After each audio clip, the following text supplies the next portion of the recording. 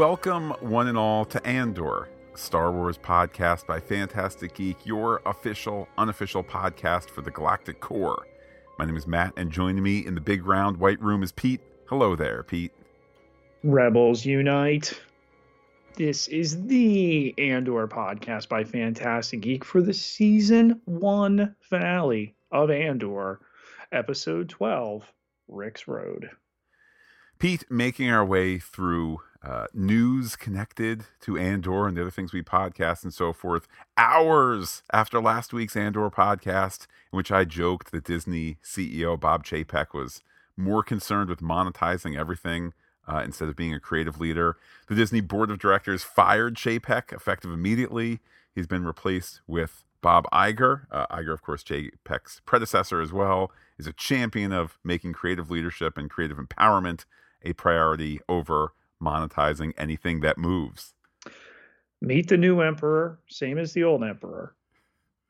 There you go. Pete, from emperors to kings and queens and so forth, just, I believe today, Black Panther has passed $600 million in the worldwide box office, which is certainly a great feat indeed. And our Black Panther Wakanda Forever podcast awaits both on the Pop Culture Podcast feed as well as the Marvel Movie Podcast by Fantastic Geek feed. And yesterday, the Guardians of the Galaxy holiday special hit Disney Plus, and in a couple days, we will be podcasting it on Monday for the Marvel Movie Podcast feed and, of course, the Pop Culture Podcast feed. A fun adventure with a brand new face. Can't wait to dissect that with you. And don't forget, we are giving away at least a quartet of digital download codes for Phase 4 Marvel movies. Get your review into any of our Apple Podcast feeds. You have 30 to choose from. Throw us a tweet, throw us a DM, throw us a Facebook message, throw us an email. Just let us know, hey, I left you one of these so you can go in the pot. Matt, I have 2 entrants so far. Somebody's got to win. There you go. Looking forward to pulling those names out of the hat and bringing things back to Andor. Pete, sunrise, sunset. Here it is. We're about to dive into discussing the final episode of Season 1. And this past Tuesday is when Andor Season 2 started to film. Can only wonder, as that second and final season has started lensing, where in the season they're filming, they film greatly out of order. All the Ferric stuff was completed before anything else. So who knows what great uprising they are just now staging on film that we'll see probably in 2024. Plug in. You should be able to interpret the entire Imperial network. Let's take a closer look at the data tapes smuggled out about this episode. A soldering iron works on a project as Wilmon Pack prepares something. Later, lightning flashes, and a Lambda-class shuttle lands on Ferrix, where Dedra Meero descends the ramp escorted by a pair of Death Troopers. At the hotel, overtaken by the Empire, Bix Colleen shudders under a blanket and is watched. Meero is at the door, looking presumably over a closed circuit at Bix. Captain Tygo welcomes her just in time for dinner, but she'll eat later after changing and taking a walk around town with Corv.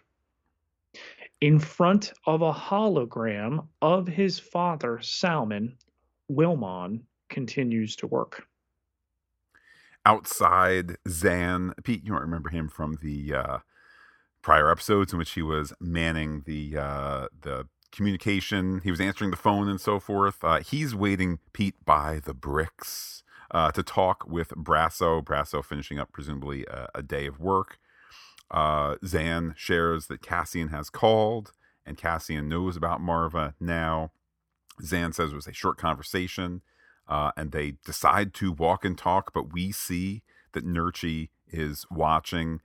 Pete, Tony Gilroy, assuming that we were all big enough boys and girls and peoples to remember that Nurchi had a beef with Cassian way back at the start of the season. So enough dramatic through line there. No need for voiceover like, I'm going to get him for what he did to me. But he got paid off is what makes it somehow even worse. Pete, this is the dirty Star Wars universe where sometimes people go from bad decisions to worse decisions. We cut to Miro and Korv walking around, scoping the scene. We see that Cinta is watching them as well, keeping a safe distance. Back we go to Wilmon Pak, still building his device. And I think it's around this point that instinctively we are all starting to sense that it's a bomb. Again, I know every week. Space pipe bomb. Space pipe bomb, indeed. Every week we've been playing the game Tony Gilroy Angel, Tony Gilroy Devil. You just know. I mean, there's in a little bit in the next Wilmon Pak scene, it just looks like a Star Wars version of a blasting cap and primer cord, even though it's kind of electronic wiring and so forth. Again, just that trust in the audience to know what's going on without him saying, Dad, you might not be able to hear me where you are, but I'm building this bomb, the bomb for you. Like, we can just figure it out. And you know what, Pete? If you can't figure it out, super later on in the episode, when he throws the thing and it goes boom, you can still figure it out. So, if nothing else, Pete, celebrating here the lack of hand-holding and trust in the audience. Doubling down even further, in between we get this scene in a tavern where Nurchi is plying Zan, who's hinting that Andor is aware that Marva has died and therefore could be on his way back. But that Wilmon's got this hollow of his dad. Matt, we were never expressly told, and Dad was hanged. Yeah, and it's a very Star Wars thing to have a universe, to have a story that is bigger than the story you're watching. And I think that that's just built into the Star Wars aesthetic. Again, add to it, Captain Taiga had said, I want to hang him. And, we don't need to see that for a low-level supporting character. We can just see how dismissive some of the characters are and then come back, 4 or 5 episodes later and see the morning sun and just go with it. And again, if you don't remember those things, you can still feel the emotion in the moment. Here's an upset young man by himself tinkering at something with a sense of determination, and it's just working on every level. On Coruscant, a haggard and hot, both in temperature and in spice, Matt, Mon Mothma takes off her necklace and opens her coat in the space limo. Perrin joins her, drink in hand, and he thought she'd left without him. She admits it crossed her mind and asks the driver, Chloris, for privacy. Mon accuses Perrin of gambling again, which he denies. Worse is it's on Coruscant. Perrin says someone's lying to her and demands to know who, but she says she's been shamed enough for one night. If he needs to gamble, he can go to Canto Bight, Matt, in Tony Gilroy's Star Wars, okay, and do whatever he needs to, but he promised not there. He yells that he's kept his promise, and says people are trying to take her down by coming after take her down by coming after him. If she tells him who's saying it, he'll tell her why. Where would he get the money is the question that scares Mon the most. But they can agree that someone's lying to her. Pete, Tony Gilroy, in an interview this week with the Hollywood Reporter, was very impressed that the interviewee looked at this scene and was able to say, wait a minute, Mon Mothma's not actually thinking that he's gambling, and she doesn't actually think he's having that they're having a private conversation. She is saying this for the benefit of the spy Cloris. And he was very impressed that the interviewer was able to intuit. In fact, I guess Tony Gilroy, had been on a round of interviews, and he said, "You're the first one to figure that out." Pete, I think most people can watch this and go, she's said from day one, Cloris is a spy, and it's a she's a super smart lady, and it's a really great way to pin the money losses on, boozy, sleazy husband here. I I think like most people, Susie. yeah, I think most people can watch this scene and reach the same conclusion as well, that she's got a game set match here to pin her troubles on her dear husband. Vel Sartha waits for Cinta on Ferrix, who was on her way to pick her up. But the ISB guy she's been watching had his lady boss arrive that evening. She followed them as they left the hotel dressed like locals. They must know Andor is coming. Vel says that Cinta did the right thing, and Cinta says they have to get to Andor first. Vel tells her to come away from the window, and they lock eyes. Yes, able to share a moment there. Back out on the mean streets of the city, Andor lurks in the increasing darkness, making his way home, or perhaps not in the home. He does flashback to Clem, the adoptive father. Finds his brick. Indeed, indeed. He reflects on Clem telling the young Cassian how it's easier to clean the old parts. You don't need to go for the new thing all the time. Just go back and revisit the old thing, the old ways. Scrub it off. Take what is old and make it new again. Pete, is this Tony Gilroy talking about his take on Star Wars? The idea here about eyes staying open, possibilities everywhere, that there's promise in everything, I think, is evergreen. Could it be viewed through the lens of Star Wars? It certainly could have. I am down on Andor is the greatest Star Wars thing ever. And here's Mandalorian. And here's Obi-Wan Kenobi. And soon, Matt, it will be Ahsoka. Like, can Star Wars just be Star Wars, and we can appreciate that we get the Star Wars and so much of it, and this good. Yeah, I look forward to the people who felt my childhood was validated when you brought back Hayden Christensen, and in the Kenobi series, or some of whom are the same people saying my adulthood is validated now that you're making adult Star Wars. And then they're going to be like, my teenage life is validated now that Ahsoka has been put to the forefront. But now my childhood has been validated when Mandalorian came back. I guess it's actually Mandalorian before Ahsoka, but you gather what I'm saying. Comes back and makes us all happy again. Like, these are different flavors. You can have a more serious, loaded, holding up a mirror to society, Star Wars and Andor, and then you can have possibly the cutest animatronic puppet ever in Mandalorian, and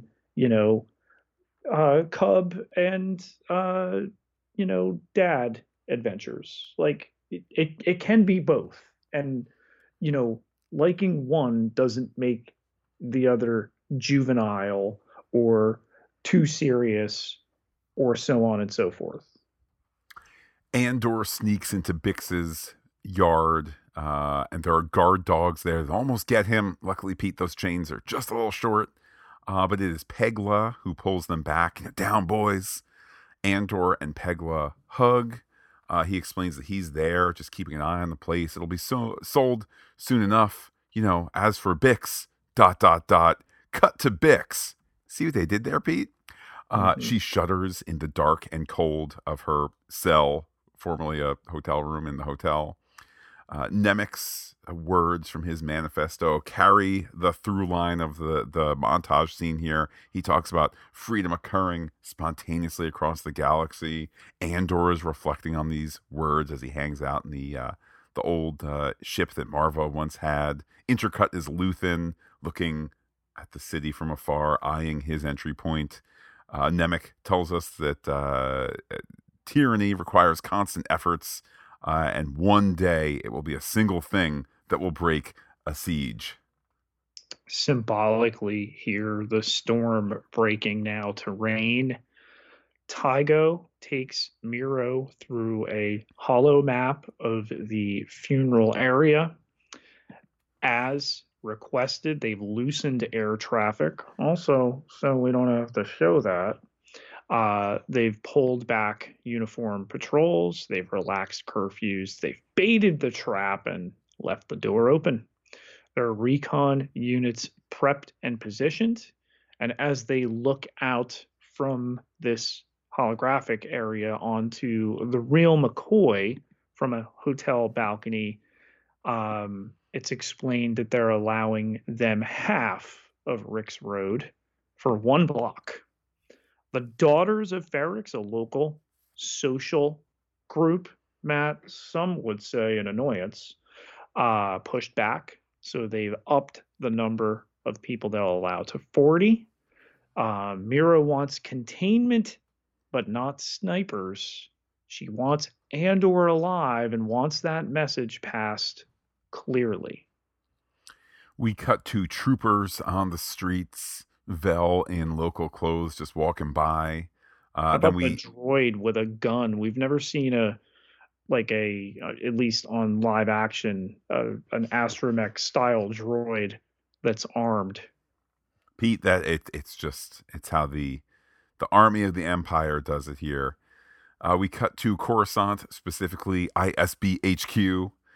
Blevin is hearing from Cloris the "where would I get the money" story, with the idea that indeed there is missing money. It's kind of an explanation, Blevin says. There's some odd banking moves lately, so if you didn't figure it out from the first scene, I guess you can figure it out from this scene, and then go tell Tony Gilroy when you interview him for the Hollywood Reporter, and you can get a pat on the head for 2 scenes that spell things out.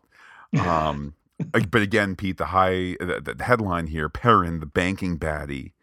Cloris is told to keep listening, but Blevin has to go now. He's called to the round room. And you hear that applause? I do. Not only do I hear some applause, Pete, I think the applause is for me/us. We had discussed the possibility of the Anto Krieger job taking place on screen entirely as after action reports or within the war room, etc. That's what's going on right now. That Anto Krieger attack, it's all over. Everybody's dead, counting the bodies, no prisoners. But you know who's not happy about that? She's talking with Partagaz up there. It's Miro saying a dead body cannot give up information. Too bad, says Partagaz. This particular activity today was all about calming the Emperor off of Truth Social. I mean, calming the Emperor off of his anger. You want to actually help out? Find Axis, which, Pete, takes us to Axis himself, Luthen, in the morning, hopping on his bike. Do you see what they did there again, where they say a thing and then cut to the same thing, even though the two are not related in emotional connection?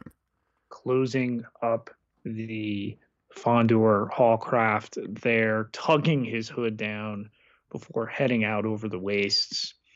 Corv watches from a perch and sees a different man than Brasso leave Marva's with B2 EMO. He radios that they've been played. Andor is in the tunnels, and Pegla watches through the grate so that Brasso can reunite with Andor quickly. They hug, and Andor tells him he wanted to take Marva away, which she told Brasso he shouldn't be there now. Andor admits he argued the last time he spoke to Marva, and Brasso tells him repeatedly to stop, that Marva told him he'd say all that, but to tell Andor that none of this is his fault, that it was already burning. He just lit the spark for the fire. Tell him that he knows everything he needs to know, that he needs to feel. Um, and when the day comes and those pull together, he will be an unstoppable force for good and get the Death Star plans to Princess Leia, who will put them in R2D2, who will find Luke Skywalker, her brother, who will target the exhaust point on the Death Star and blow it up. Pete, it would, on first viewing, it would have been nice if they got Fiona Shaw via flashback to deliver this, but of course, they're saving that emotional desire for now. Pegla shushes the men, then leaves them alone. Andor says that he won't be leaving Bix here, and Brasso notes that he's going to take care of Marva, i.e., a family, an extended family presence at the funeral. We cut Also to beating stormtroopers and uh, uniformed Imperials with the brick made from rashes. there you go. We cut to the local transport with Mosk and Karn riding in on it. Again, the trust in the audience that, like, you spaceport in and then you take this thing into town. So it's them riding into town. Wonderful moment here. Of course, no dialogue in it, as Mosk sees that Karn's civilian hat isn't working for him, so they swap hats to fit in better.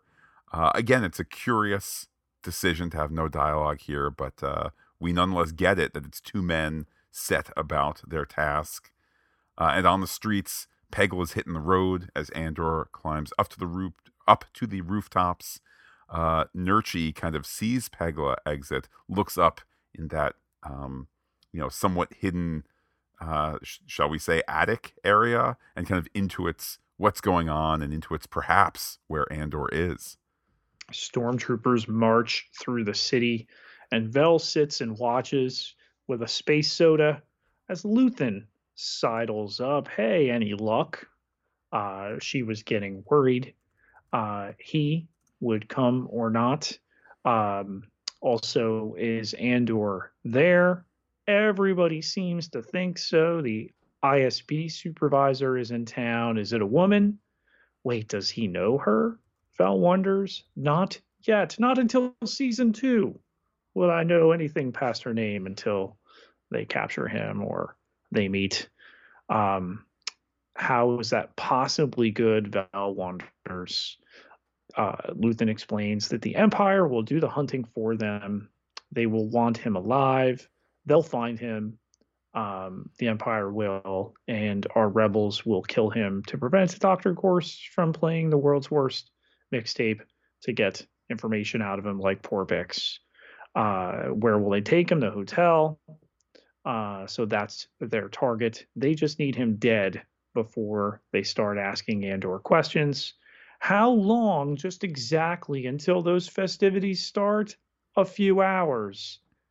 He'll hear the anvil, the one we start hearing now.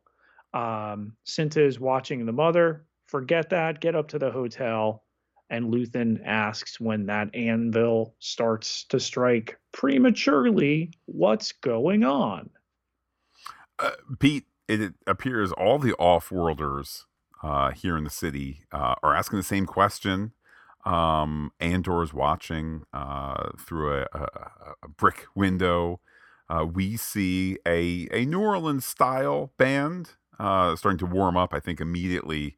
At least anyone familiar with the New Orleans jazz, jazz band style of funeral kind of immediately is capturing that moment there. It should be noted that Tony Gilroy explained this week, these are not musicians. The actors were taught to play this. It's a 7-minute composition they came up with for this procession. I did not know that detail. That's a fun detail. I think that it is. It was also recorded on site. This was not recorded, in uh, a scoring facility and then layered on top of the show. This was done so that they had the sound, the echo of the scene, of the location. I do appreciate that it starts out sounding like these are amateur musicians, which I think is appropriate for the for the occasion, for the particulars of the story, and so forth. It does get better as it goes on and on, which may be a bit of a story conceit, but certainly it's working. We see in headquarters that Miro doesn't know what's going on. She's told by Captain Tygo, or what title did he want? Prefect, big man on campus, whatever it is. He's not sure either. Big man on Ferrex. Big man on Ferrex, indeed. Luthen starts to make his way down the street. Mosk and Karn take spots as well. Andor uses a sniper sight to look on. Seeing Luthen, important detail. He sees Luthen, Luthen is there. The band starts to come together, playing that mournful music. Their numbers are few, but then more band members add. The crowd joins more and more. Wilman Pak leaves the shop, bag notable on his shoulder there. He joins too. And we see that slinking into the crowd is Cinta as well. With Corv ahead of her, Vel hustles to where she hears the music. Of course, K-Sax hears this. He's just not seeing where it is. He tells Tygo they've started. It's coming from all over town, and Tygo wants everything out there. A show of force immediately, which K-Sax goes into the lobby to yell at the troops, double time to form up. And then out in the square by the tower, even Santa Claus has shown up. A man clad in red with a big beard, indeed. The band passes the glove wall, now certainly sounding more in tune. It's a tune that Bix hears, Andor hears. We see a very wide shot of the yellow band and the red honor guard marching to kind of meet in the square. Great use of widescreen and so forth. Nurchi sees Corv and wants double the reward. Got some info for you. Hey, let's fake an arrest to get me, Nurchi, behind the lines and be able to talk one-on-one without people knowing that Nurchi is a narc. Nurchi is indeed fake arrested, brought in, and Karn and Mosk are turned away from the perimeter, but their particular vantage point is established, for us geographically here. Nurchi's info ultimately is passed along to Miro and Tygo, and she stresses again that Andor must be taken alive. In the square, mourners are assembled. Don't make her say it again, Matt. Listen, I'm not going to cross her here. But in the square, it's not just the mourners. The troops are there too, in riot gear and shields. So I think we instinctively see that the temperature is rising here.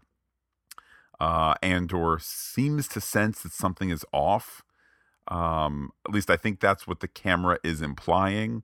I think he's getting here that, when Brasso comes out in the cap carrying the brick in uniform and B is there, that there's going to be a moment here. I think it's kind of washing over him with Bix listening and humming this music too, and it's driven home with Marva's monologue in a little bit. This is their music, this is their history. It's interesting that it's not Andor's. He was raised in this after being rescued, adopted by Marva. With increasingly everyone in place here, we see Bix hearing the music, the Song of Freedom. You can search YouTube for people saying, here's the climax of the season of Andor. Cut to the famous song from Les Miserables. Karn sees Miro from afar, whispering that she's here. We see B2 EMO roll into the center of the square, the full funeral procession. now there, and the riot police squaring up as well. Pete looks a bit more like 40 people. It's possible that the Empire may not be in full control of the situation. Intercut is the search for Andor ultimately fruitless. He's not in that, for lack of a better word, he's not in that attic space. Corv looks. I like, Pete, that they don't waste our time with Corv showing us Corv actually looking. He's on the ladder. He takes out his pistol. We intercut with some other stuff. Then we have Corv coming down. Shake head no.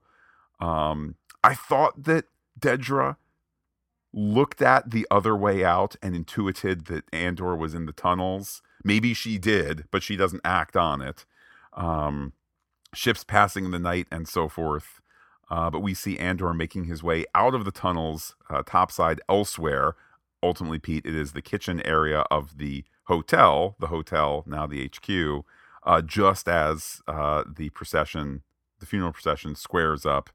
And all across everywhere, the chant "Stone and Sky" is heard as the camera takes count of the cast.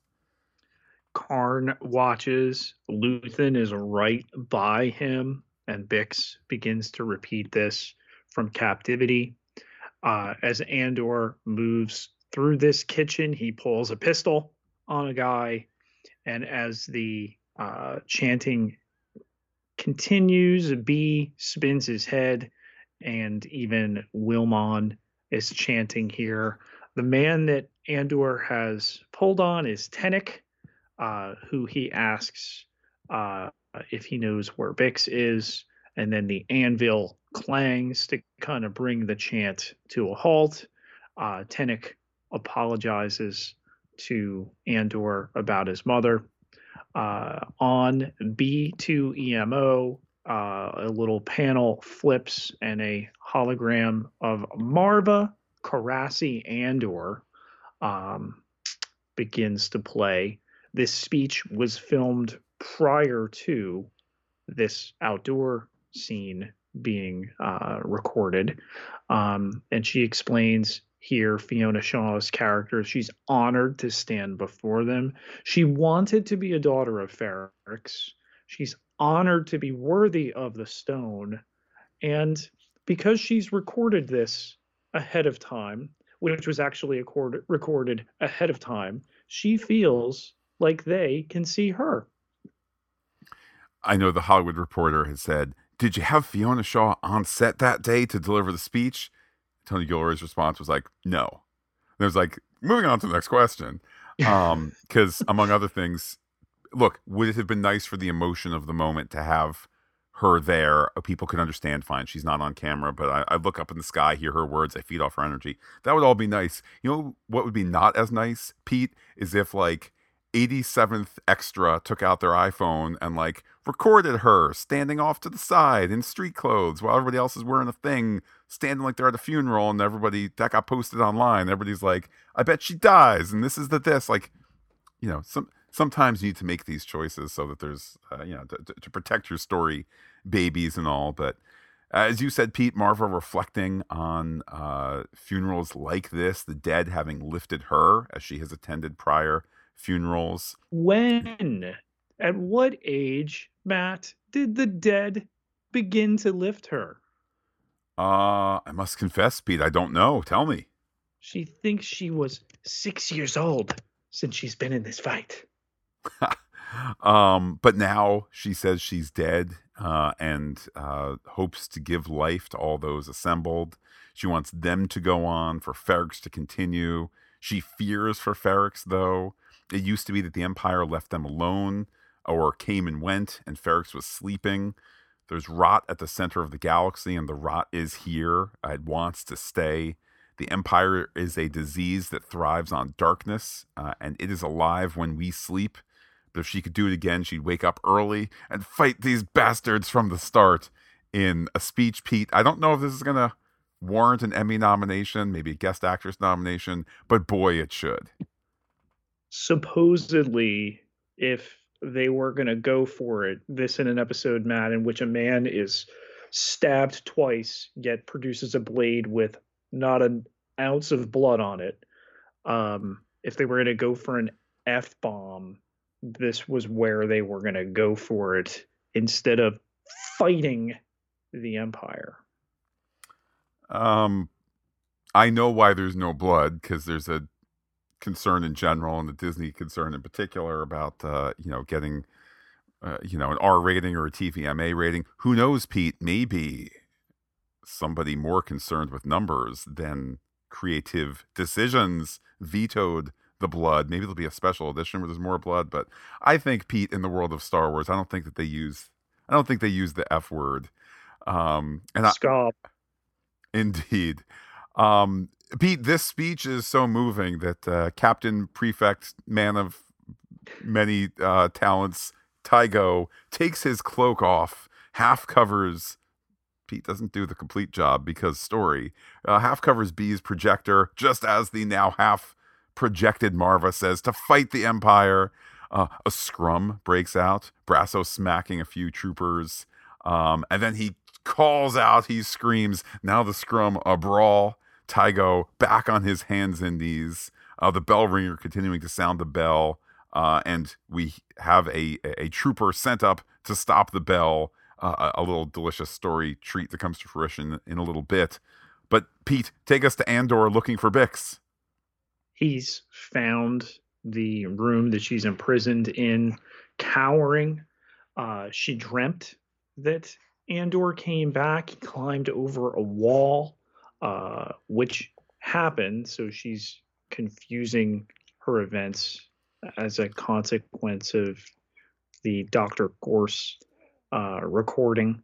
I don't think Tony Gilroy confused at the notion that this Cassian Andor, looking the way he does, has climbed over a wall to make his way in and to lead the fight for freedom.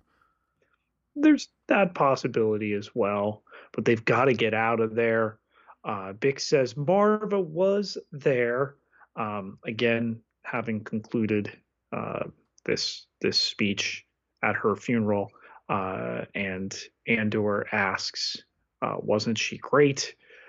Outside, Matt, a Star Wars alien in Tony Gilroy's Star Wars?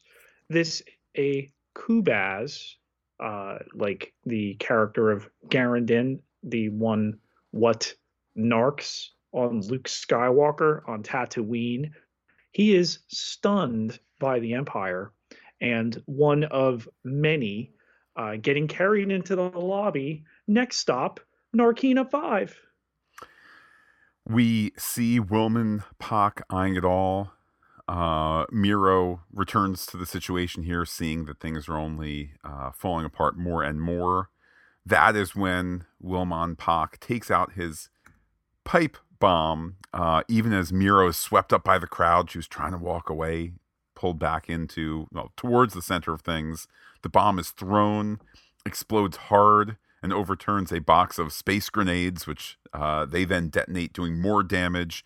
Particularly, Pete, I want to call attention to the really, really impressive practical explosion done on the Bix cell set, undoubtedly with stunt people for fear of glass and debris flying and whatnot. But it is like, we're kind of so used to like digital explosions with extra smoke when it doesn't look good. And this is just, they exploded a bunch of crap through the window and two people hit against the wall from it. And it really is a great moment. But not Nurchi. He caught a face full. So we know he's done. There is debris and smoke, and Luthen gets up, dust all over his face. Mosk is on his back. Andor helps Bix up. Vel heroically runs toward the smoke and the mist as people are helped away.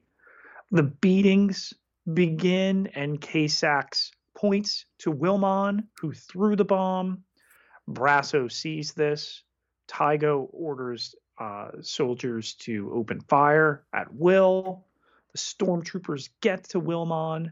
Brasso has either an arm of a droid or an alien or a glove even, and beats one stormtrooper with that and headbutts the other before there is lots of shooting.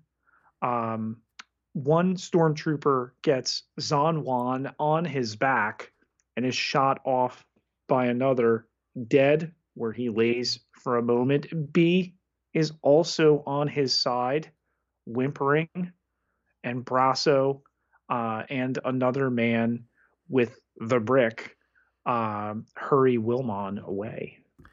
We cut to Corv making his way through the winding streets here. He realizes that Cinta is following him. Just wonderful acting moment here. He's big tough Corv. She kind of acts in the submissive role for a moment, allowing him to back her into a doorway. Pete, that's when she knifes him in the gut, knifes him again as they turn around, in part to best capture the light for the camera here. And he falls down dead into the doorway. She closes the door, locking him and his problem away. Take that trash and leave him there. That having been done, and the shooting and still violence in the streets, B is pulled away with a rope by Pegla. Andor now has Bix in the lobby, where he stops and he shoots one of the death troopers. He sees that Nurchi is dead. The stormtrooper manning the big cannon on the speeder, now firing into the crowd. Miro pulls her pistol and fires. But Matt, it's amazing in an uprising like this. The Empire just totally has things in control. They don't have their anti-rock units out there, and she gets her hat knocked off by a rock. She's on the ground there in pain. She tries to get to her pistol, and it's knocked another way. Intercut with that, we see Andor and Bix walking some more, clearly away from the trouble here. The trooper that was dispatched to the bell tower makes it to the bell tower and is quickly kicked away. Two takeaways from this moment, Pete. A, that's what you get for not having building codes that include safety rails. And B, a bit more seriously, I appreciate, okay, look, we know that Star Wars is the absolute center of the target for when it comes for the Wilhelm scream, the famous fall sound.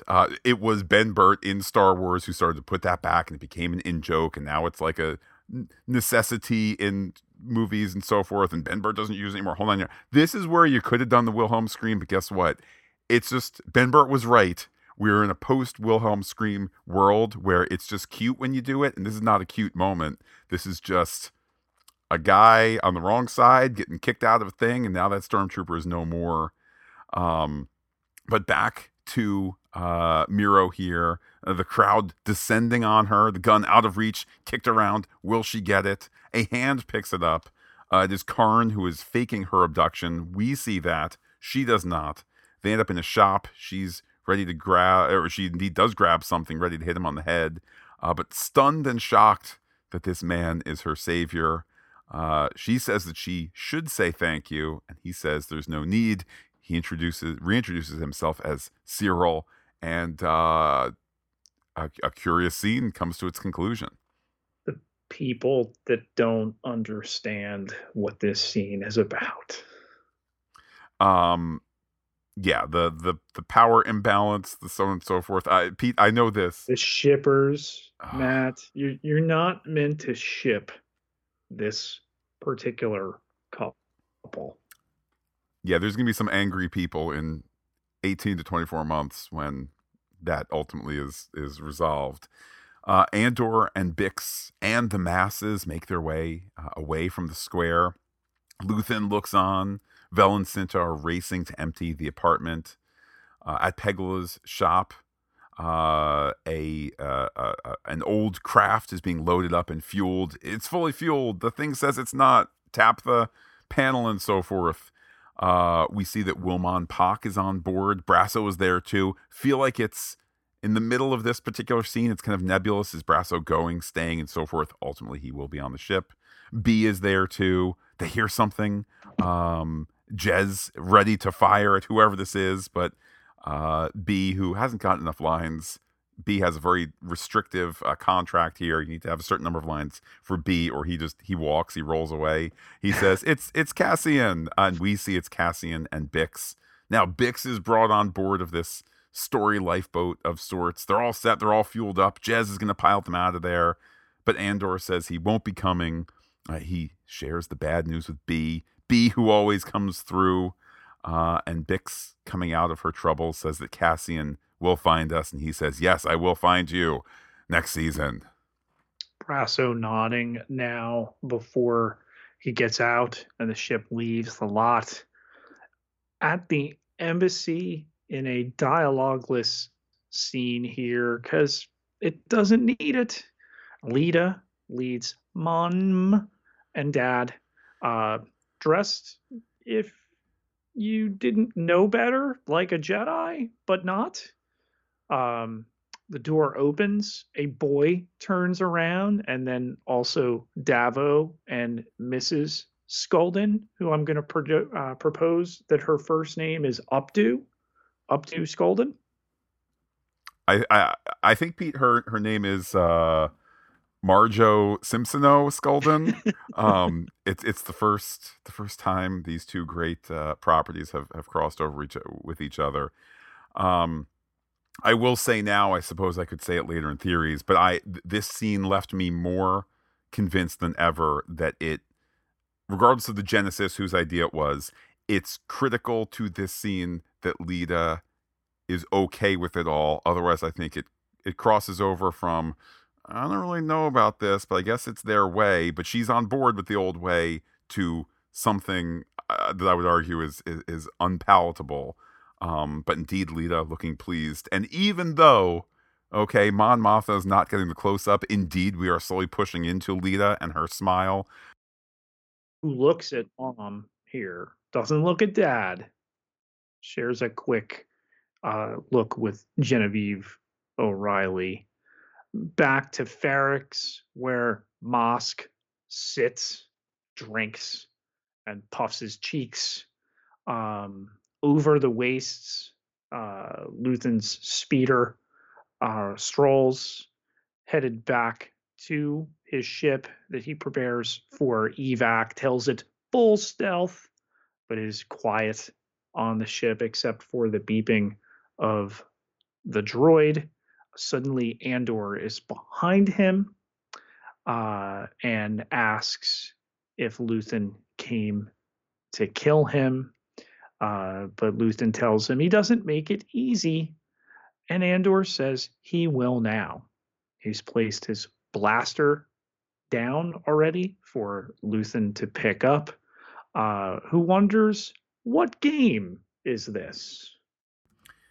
Yes, the showdown that much of the season has been working towards is upon us. Now, of course, with knowledge of things like a second season and the movie that's coming and all of that, I like that they don't overplay this as a big moment of super great tension, because I think a great percentage of the audience knows it's not going to be like, and Andor gets shot, the end, da da da da da da. But instead, Andor says he will make it easy now. What game is this? Andor says no game, motions towards his blaster, which he has placed down, kind of closer to Luthen than not. Kill me or take me in, i.e. take me to the rebellion. Luthen considers Andor's gun and smiles. Andor sighs, perhaps of relief, or perhaps from being given the burden of continuing to go on here.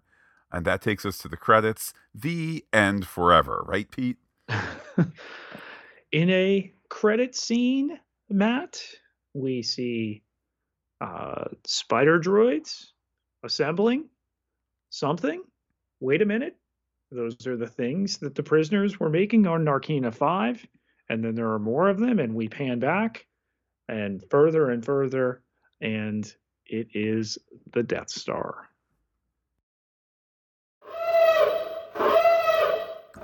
The people are starting to stand up. Just how will the revolution happen? And obviously, we've seen a start of it here, Pete. Where are your thoughts as to where the story goes, given as how the next episode, now in production, something that we won't see until likely the calendar year after the next calendar year, is going to take place a year after this. So how do we stitch this all together? What's our trajectory and so forth? We know that Gavin 4 is coming, that they're going to the Rebel base, not this group explicitly.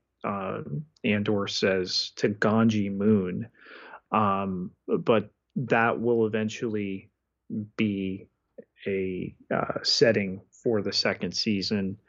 I think it's remarkably open ended. I mean, everybody leaves with a trajectory, but it could be picked up in so many different ways. I do, at this point more than any other, I do find myself struggling a bit to get my head wrapped around, this 12 episode story. I'm assuming executed in broad strokes how it was conceived way back when, and taking place. I know obviously time has been compressed, but taking place over, what would you say, Pete? The last 6 months, 4 months, something like that? The closest we ever get to some explanation is that it's about a month since the incident on Barracks. Karn gets picked up. We know simultaneously that Andor, under the guise of Keith Girgo, has been in the prison on Narkina 5. It seems like a more compact time frame than 6 months. I'd put this at about 3 months, the telling of this season. Regardless, and look, it's not my hundreds of $1,000,000 that Disney is spending to make this and other shows. And if one believes the, I think, commonly accepted narrative at this point that viewing numbers are not where they would like it to be for a show that is so critically well received and so, I think, objectively well made, there's probably a certain argument to say this is best as a 2-episode season as opposed to, a 2-season series as opposed to a 5-season series.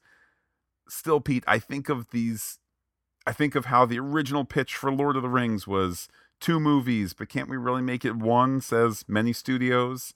And I think of, I think of the very first Game of Thrones pilot that was so bad that they completely redid it because lots of somebodies said there's potential here for seasons on top of seasons on top of seasons, and here we are. There's the spinoff, and there's all of this around it. Nobody stopped to say, what if Game of Thrones, what if we just did like everything in 24 episodes? Is that cool?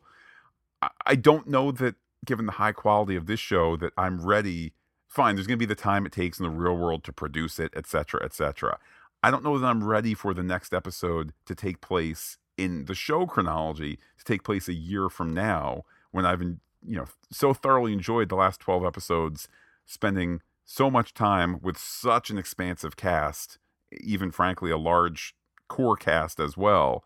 I guess the die has been set and that'll be the way it is, but I look forward to being proved wrong, but until then I'm going to say what if.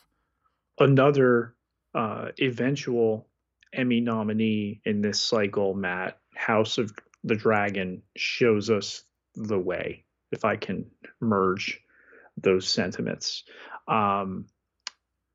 They jumped time several times throughout the first season of their show. They did it successfully. Now the biggest challenge was aging up characters, and then at the same time maintaining or even establishing our care for them, since in many cases they're introduced in midstream, talking about children of our main characters who eventually become main characters in their own right. So that we know that second season's going to jump around so much as we move from 4 years to right before Rogue One over the course of those 12 episodes. I think this show in its own right has also shown us how it's going to do that.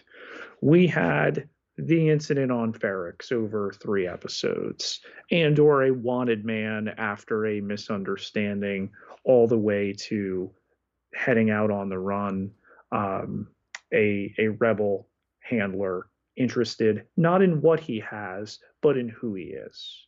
Then we had the Aldani heist job. Then we had the super compelling prison arc, and then we've had these final 2 episodes, um, a large scale uprising. Also interested to see, like, in the wake of this, all right, who claims victory? Does the Empire say, bombing, but we stamped it out on Ferrex? Or is this, a source of rebel propaganda? You know, we had an uprising, the Empire, really moved to shut it down, but the spirit of freedom is on Ferrex. It is elsewhere. At the same time, nearly that this Anto Krieger um, job was over before it began. So there's a lot of disparate threads, all united around the same theme to be picked up on. Yeah, and I think the great sadness that comes with all those reflections is the amount of time it will take to get to season 2. And again, that I'm not really complaining about that. I get this is an expensive And and complex. Yeah, Ahsoka. yeah. Let's not forget about Bad Batch. The Acolyte is filming. Okay. Andor just now starting to film. There's going to be plenty of Star Wars in between. The state of Star Wars, particularly on the TV side, is robust and healthy. And if you don't like mint chip, you can have strawberry. That's okay. I like ice cream, so I'm gonna eat all the ice cream. I agree with all of that. I do think that there's in this age where there's been so much produced, let's say the streaming wars era, even as some of those numbers and some of the ability for Wall Street, et cetera, to stomach all these losses as you build up your streaming army and all of that. Um, I do wonder, maybe it's more on the Marvel end than the Star Wars end, but Star Wars, I think, there's so much that Star Wars would like to model itself after when in relation to the Marvel Cinematic Universe. Um, I know I'll be ready in 2 years' time for this second and final season. I do kind of, I guess I call into question as well the lengthy wait time, and certainly don't want anybody burning out, or we don't want a la the West Wing. We don't want anybody behind the scenes in the first 4 years of West Wing. Aaron Sorkin was doing a lot of cocaine to get scripts out late, and that was causing all sorts of troubles. I'm not wishing that kind of work environment on anybody with Star Wars or any show, but I guess here's my question, Pete, that I know you will give a sunny and optimistic response. Will the audience be here in 2 years, or will we have moved on to? Will it be old hat to be like, oh, that's the dark adult Star Wars? Can't you bring me more, Ahsoka flashbacks? What about that? And where's the young Luke Skywalker adventures? I want, like, is there the risk that the audience isn't there? I No, I don't think so. And I think this is going to be something, Matt had questioned last week as Andor started the round, actually, the day that this finale began to stream, of different networks and streamers, also partially owned by Disney, that began showing the first 2 episodes of this season. They're going to pull more people in. My youngest brother, oh, I gotta get on Andor. Okay. Yeah, the first episode's a little slow by comparison, but all that building up, paying up and off in this final episode. Could you imagine if there was only 6, Matt, if this season ended, there's a pathway where they say season one goes through the Aldani job, and that's it. And then we have a second season here. Really, when you're going to look at it with the 2 seasons, 2 times 12, 24 total, by the rest of Star Wars, Marvel, Disney Plus shows, it's essentially 4 seasons worth of content. These run times were longer than any of the other shows to date on average. And really, really robust. I think they will continue to bring people in. Wait till the nominations come out. This is going to be amongst it. Does it somehow carry off a surprise win? I mean, remember the shock, Matt, when The Mandalorian was an Emmy nominee for Best Drama. Okay. This is a shoe in as a nominee. Moved now. I'll take my Star Wars colored glasses off for a moment and just speak in the language of Hollywood critics. This is a serious contender for Best Drama. I would agree with all of that, and you do have your words put me in for a fantasy moment, put me in the place of like Disney Plus scheduling guy. Is there an argument to be made? The first 6 episodes are so good. Let's hold the next 6 to be season 2 in 2023, so we can kind of meet it out a bit more, in a bit more of a traditional way. I think there's an interesting argument to that. Now I'll go back to me in the real world. Pete, I'm really glad we got 12 episodes. Yeah. Guarantee it. Particularly if season 2 is malleable the way everybody is saying, where it's 3-episode blocks, the ability to hypothetically say 6 episodes season 1 through Aldani. Season 2 is the second half of this season. Season 3, 2 different pods, right? That's less confusing to go 3 episodes here, 3 episodes there, than to repeat that for a third 6-episode season. I'm certainly glad to have gotten these 12 episodes. I think it's a more complete bite. Pete, if nothing else, I'll just say, Star Trek universe used to have Star Trek short treks. Where's my Andor short Andors? Where's my thing to sit and go, here's a 6-minute, here's a this, here's a that, to get me through the next, again, 18 to 24 months. A good problem to have, but one that weighs a bit heavy on the heart. I wouldn't water it down. You know what your short Andors are your Mandors and your Ahsokas. All the stuff we'll get in between. Conceivably, we're gonna have as many as 3 different shows before we see Cassian Andor and company proper. Again, I'm fine with that. We will be amply distracted.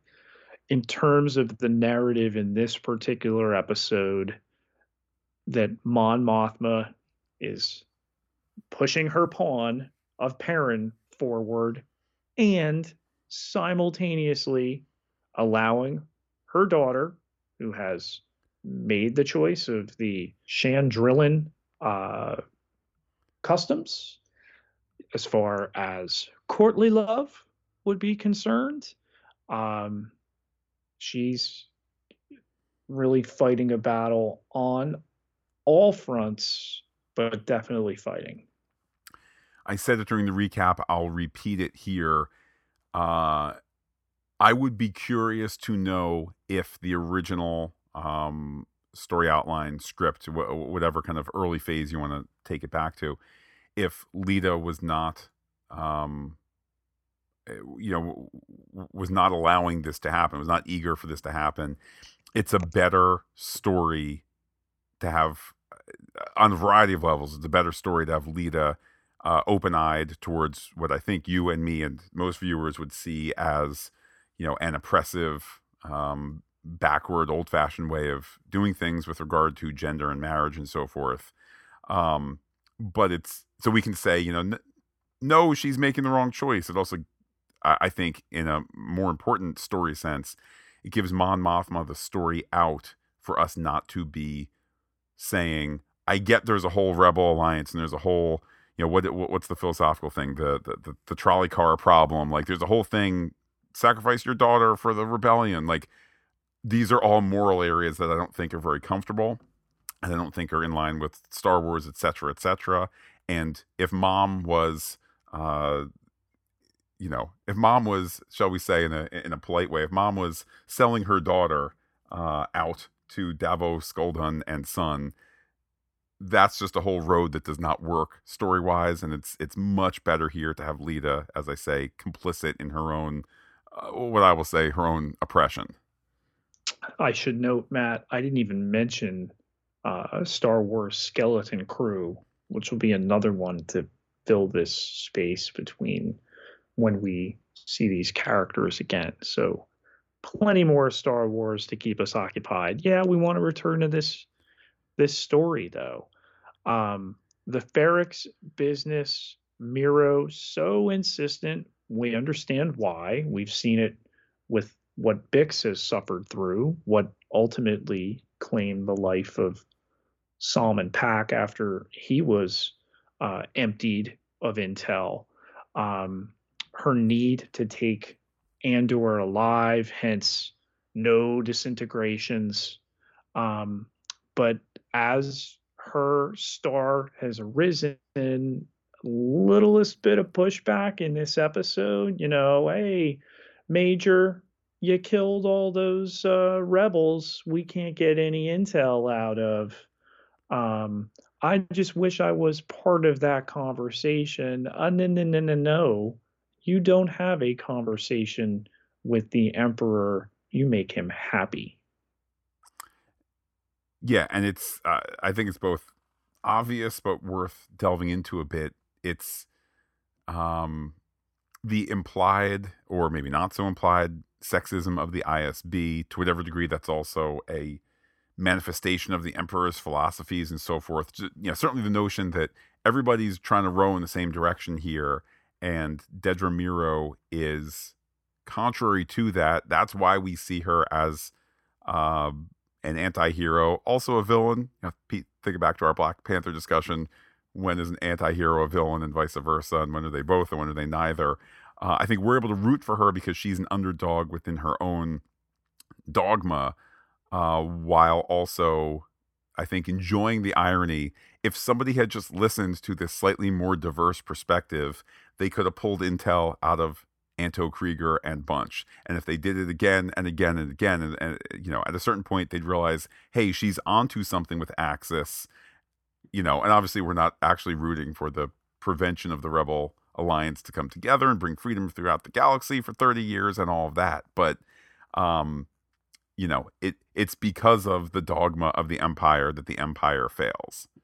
So Miro gets in big trouble here, Matt. I mean, that they had me seriously wondering if we were going to see our first ever Star Wars The Walking Dead spinoff just rip her apart as she's being pulled back. It seemed a realistic possibility.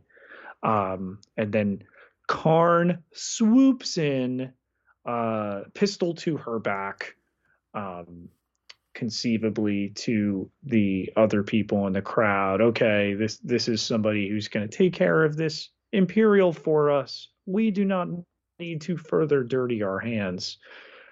Having, quote unquote, rescued her, even though Miro would tell you she doesn't need rescuing. And the tension of the scene, we have to wonder, with it concluded, what is Cyril Karn to Dedra Miro now? Well, that's a story area where I say, all right, Tony Gilroy and Dan Gilroy and Beau Willimon. Wait a minute, is Willimon named for Willimon? But I digress. You have your work cut out for you, because I feel like there's a 1 week later scene that I want to see, and there's a 1 month later scene that I want to see, whatever that looks like. But somehow we need to either get it in flashback in the second season or pick up where we left off. Whatever it is, like, I know, and Pete, and most people watching this show know that there's There's a creepiness and an ickiness to Cyril Karn that the show is making hay out of, and is going to almost, let me this way, the show is not headed towards, and Dedra decides to then give up her career and have babies for Cyril Karn and be a stay-at-home mom and all of that. Like, that's not this character. And I'm reminded, somebody on Twitter said, I don't think it was at us, I don't think it was one of our followers. If I'm pinching from somebody, my apologies, but it was like, there are right-wing people watching this show not understanding that the right wing is the villain in this show. Mhm. Similarly, if you're shipping Cyril Karn and Miro in season 2, that's not where this is headed. They might fake us out and make us think that, but that's not where this is headed. And I wish we could get episode 13 to help deal with that, episode 113 to deal with that. But instead, somehow in the 1 year later aesthetic of season 2, episodes 1, 2, and 3, we're going to have to address that. She is made to change her mind because of the circumstances on Cyril Karn. He's remained static. Mosk, Matt, has he seen enough? Is he ready to come over to the rebellion? I would have thought, whether the actor knew it or not, Mosk gets his curtain call sitting there, dazed, sipping a little of the old space whiskey or whatever. The notion that Mosk could continue in season 2 as somebody who has come over, I really like that. I think actually that could be a useful story element, in that as much as the Star Wars universe, and maybe in other universes as well, as much as we can be convinced those people on that side, there's no getting to them. I think it could be very valuable. It doesn't need to take up a ton of story time, but for Mosk to say, I spent my whole life believing one set of rules, and it took me seeing this to realize there's people out there who have a different perspective, and I can shift to their perspective and be sympathetic and so forth. I think that would be a wonderful element to work into season 2. That Marva explains she was 6 years old when she first held a funerary stone. We've had Cassian Andor tell Jyn Erso that he's been in this fight since he was 6 years old. Love the parallels between the adoptive mother figure and adoptive son here, and this call to arms. What's so satisfying to Luthen in the midst of, I wouldn't fully term it a massacre. Maybe the rebels might use that as propaganda, but he's seen a group he is unaffiliated with, he has not provided support or succor with, stand up. And it further speaks to Nemik's musings, his manifesto. So it's all coming together here. Tony Gilroy is keenly aware of history and multiple points in history. The Hollywood Reporter tried to pin him down and say, Mon Mothma is Nancy Pelosi, right? And he very quickly brushed that off, noting there's elements in this season that are taken from, this rebellion, that uprising, so on and so forth. He's pulling throughout history, I think, Pete, in a very authentic Star Wars way that says, this is not, the British and the American colonists, 1776. It is the repetitive struggle of humanity. Similarly, you say that you don't know whether you'd term this as a massacre or not. I'm reminded that the Boston Massacre in 1770 saw the death of 5 people. I would agree, kind of objectively, just at some point in history, 5 people killed in a clash between locals and the military. 5 people doesn't sound like a massacre to me. I would be shocked, Pete, if they don't refer back to, the Ferrex Massacre, that if Tony Gilroy's not taking elements of the Boston Massacre and how that was tragic in and of its own right, but then how it was very widely publicized for propaganda purposes, pro-American propaganda purposes, I might add. But I think we're going to see. I think we're going to see season 2 referring back to this as the Ferrex Massacre, the Massacre at Ferrex, something like that, and that this is the Star Wars Boston Massacre. What about the damage that Bix has suffered as a result of Gorst's interrogation techniques? Is this permanent? Is she a back-to-bath away from being restored? We'll find her working on some X-Wings, good to go. How do you think that plays out? I think that within the course of this episode, we see her remarkably healing fast. I don't have the psychology background to know how authentic that is, but within the world of this story, she goes from unwilling to walk out of the open door because the Empire wouldn't like that to, I mean, I would even argue, Pete, I haven't gone back and looked scene by scene. I would argue that by the time she's on the escape ship, they are putting less weathered makeup on her. She's already looking better. The color is coming back to her face and so forth. If the story wants to throw us the bone that in 1 year's time, i.e. the next 3 episodes, we have, perhaps she's reintroduced as, waking up from a nightmare. Okay. And we have a little bit of, then episode 202, the nightmares are still continuing, Cassian. Maybe not mention it for the 3rd episode. Then boom, we go a year later and she can say, the nightmares are finally behind me. Again, I don't know what our world human psychology answer is to physical and, more importantly, psychological abuse and how long it sticks around, etc.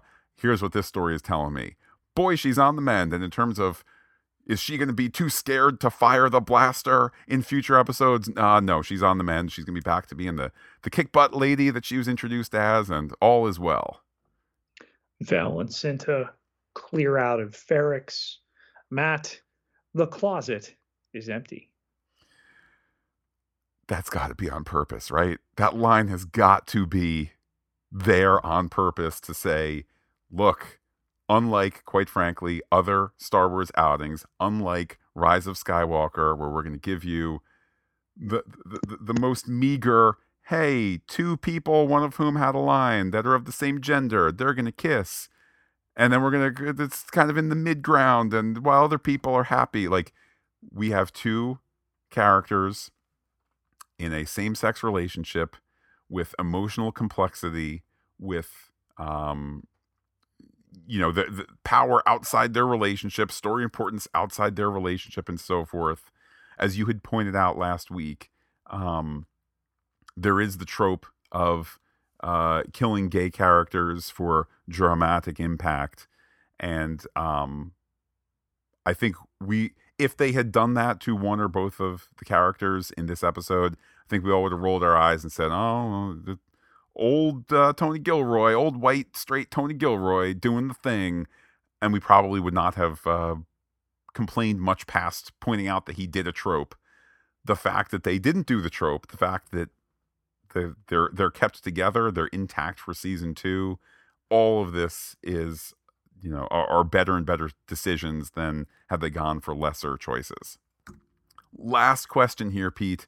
There were some people, I think jokingly, in light of the Book of Boba Fett, there were some people hoping that the Mandalorian would have showed up here in the finale to give the story extra zip. Your thoughts?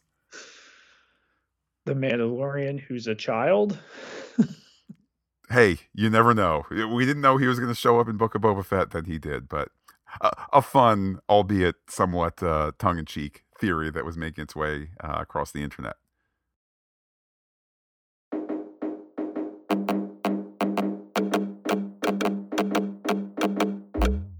Our rebel spies have sent us some secret transmissions. And Pete, we go to Twitter itself looking like, like Rick's Road sometimes. But the poll here, who is coming out of the finale in the best shape? Pete, I couldn't do a 4, 3, 2, 1. This was too good. We'll go from the top down here. Andor coming out of the finale in best shape got 66.7%. Luthen got 28%. Dedra got 2.6%. And then other reply below got 2.6% as well. So we go to the comments here. JTA is me says as follows. Great finale, and relative to the rest of the episodes, remarkably upbeat in terms of outcomes. And I think it landed in a great spot, leaving us wanting more, while also not torturing us with a cliffhanger. Now patiently waiting for the next season. Cassian is counting on you. Diana Bodenberg, at Diana Bodenberg on Twitter, said, Luthen came out well in season 1, but I don't think he's making it through season 2. Now I have a new runner-up favorite droid, B emoji 2 or peace emoji. No one beats R2 though. I couldn't have asked for a more intriguing and better written and acted Star Wars show. Can't wait for season 2. Next, at Steve Thurberge says, overall excellent season finale. If we didn't know there was more coming, I wouldn't feel the same. Just enough sacrifice. Luthen gets second chance. Andor gets a new mentor. He's still being forged. Dedra and Cyril have now both failed on Ferrix. Mon knew the driver was listening. Bob Keeley, that's at R. Keeley, says, what an outstanding run of episodes. Who came out of the finale in the best shape? We, the viewers, did. This was an A+ all around. Well done there, Bob. Drive By Wrestling Pod, that's at Drive By Pod, says, I was getting behind I was behind in getting to Andor. Wasn't so sure about it after the first 2 episodes. Then it quickly became my favorite Star Wars media. The finale was unbelievably satisfying. I'm not sure how I'm going to wait until season 2, but I guess we have no choice. Beautifully done. Next up, Spider-Ham Lincoln, Tess LC139. Rick's Road was unfortunately a tad predictable. It ended well with Andor joining Luthen, but I was just left wanting a little more. I wanted more Dedra, more Mon, and frankly, more Andor. Loved the post-credits scene. Overall, I really liked season 1, 9 out of 10. Next, Arya Needs a Spinoff, that's at KCLYLE1 on Twitter, says, great episode and overall fantastic season. Some memorable characters beside Andor and a well-crafted story. I really thought we would see Kino Loy again. Definitely re-binge worthy. One of the best droids ever in B2 EMO. James the Sagacious, Big Killen on Twitter, shares a GIF of Mrs. Skulldun. Mrs. Davo's hair is in the best shape. And James goes on to say, the finale is perfect for me. They're willing to do so much off screen, which makes what we get on screen potent. Glad they didn't send the tragic gay couple into martyrdom. Andre Yeager at Dr. Polo 1983 says this finale proves that Andor is the best written and acted Star Wars property to date. All the storylines converge in a finale that closed several plot lines while perfectly setting up the future. Andor was able to attend the funeral. Miro missed the target but got a stalker, and Mon Mothma made a decision. I got misty when Bix said, he will always find us. I loved this show. I hope I don't have to wait 2 years for season 2. Lastly, Pete, Noel Gardner at Noel Camille says, this episode was amazing. It brought everything together to a conclusion and then sets up for the next chapter. I wonder how much of a time jump there will be. The most fascinating storyline I want to follow is Mon's daughter. I feel there still is a twist there. Almost forgot. Try Hard Troy, got the girl, kinda. I think that's going down a creepy road. Oh, yes.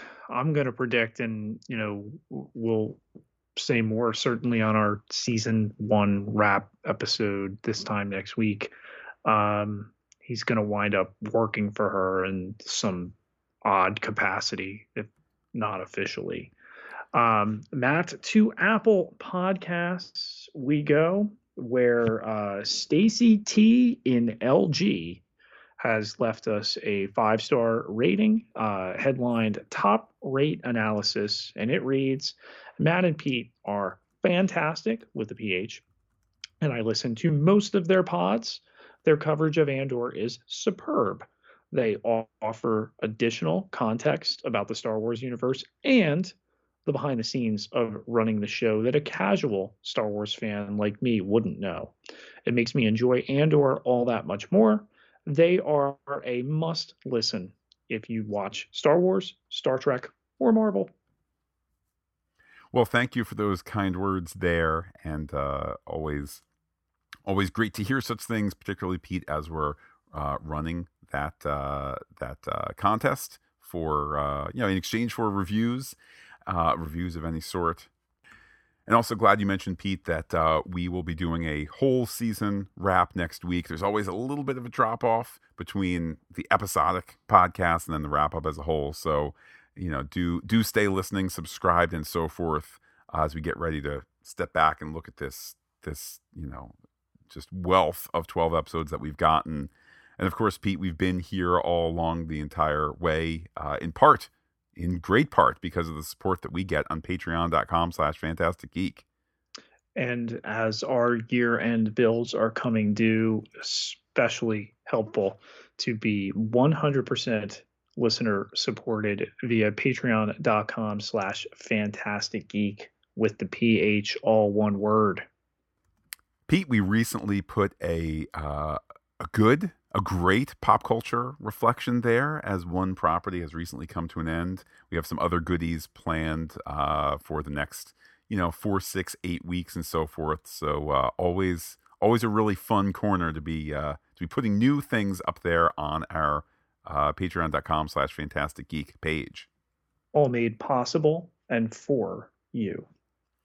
Well, Pete, let's keep the Andor, nay, the Star Wars conversation going. I know we have some tentative Star Wars news to discuss, to share, but maybe we'll save that for the season recap, just to make sure all the ducks are in a row. But let's keep the Star Wars conversation going, the Andor conversation going. How can people be in touch with you on, while it exists, Twitter? You can find me on Twitter at Peter, PIETERJ Ketelar, KETELAAR, 12,581 followers. Can't be wrong. And while I'm personally on Twitter as Looking Back Lost, do be in touch with the podcast. Comment on fantasticgeek.com. Check us out on Twitter, Instagram, and Gmail, where we are Fantastic Geek as well. But wait, Pete, there's more. Facebook.com/fantasticgeek with the PH, all one word, like it today. As mentioned at the top, Pete, on the Pop Culture Podcast feed, as well as the Marvel Movie Podcast feed, we'll be talking the Guardians of the Galaxy Holiday Special on Monday. And of course, if you're here just for Andor, the Andor podcast feed and Pop Culture Podcast feed, we'll be getting our discussion to look back at all of Season 1.